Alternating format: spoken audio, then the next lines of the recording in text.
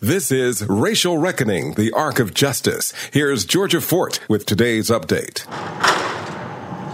Fencing and barricades came down from around the Hennepin County Government Center Tuesday, while downtown Minneapolis may appear to be returning to normal in the wake of the Derek Chauvin conviction. For some protesters, things will never be the same. Well, the doctors have said that I would probably have to see a plastic surgeon just because I do have a fracture in my face. 19-year-old Victor Ramirez Bustamante was struck with what's called a less lethal munition while demanding justice for Daunte Wright outside the Brooklyn Center Police Department 2 weeks ago.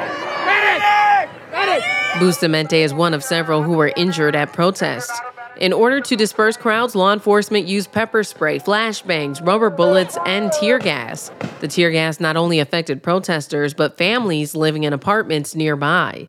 Doctors at the University of Minnesota have published new research showing the lasting negative health impacts of tear gas and rubber bullets.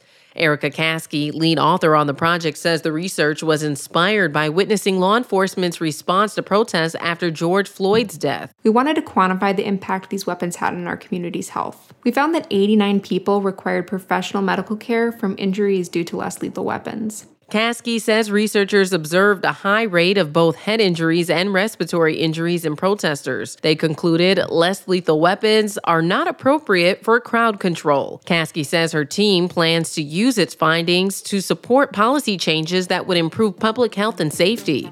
For the Racial Reckoning Project, I'm Georgia Fort.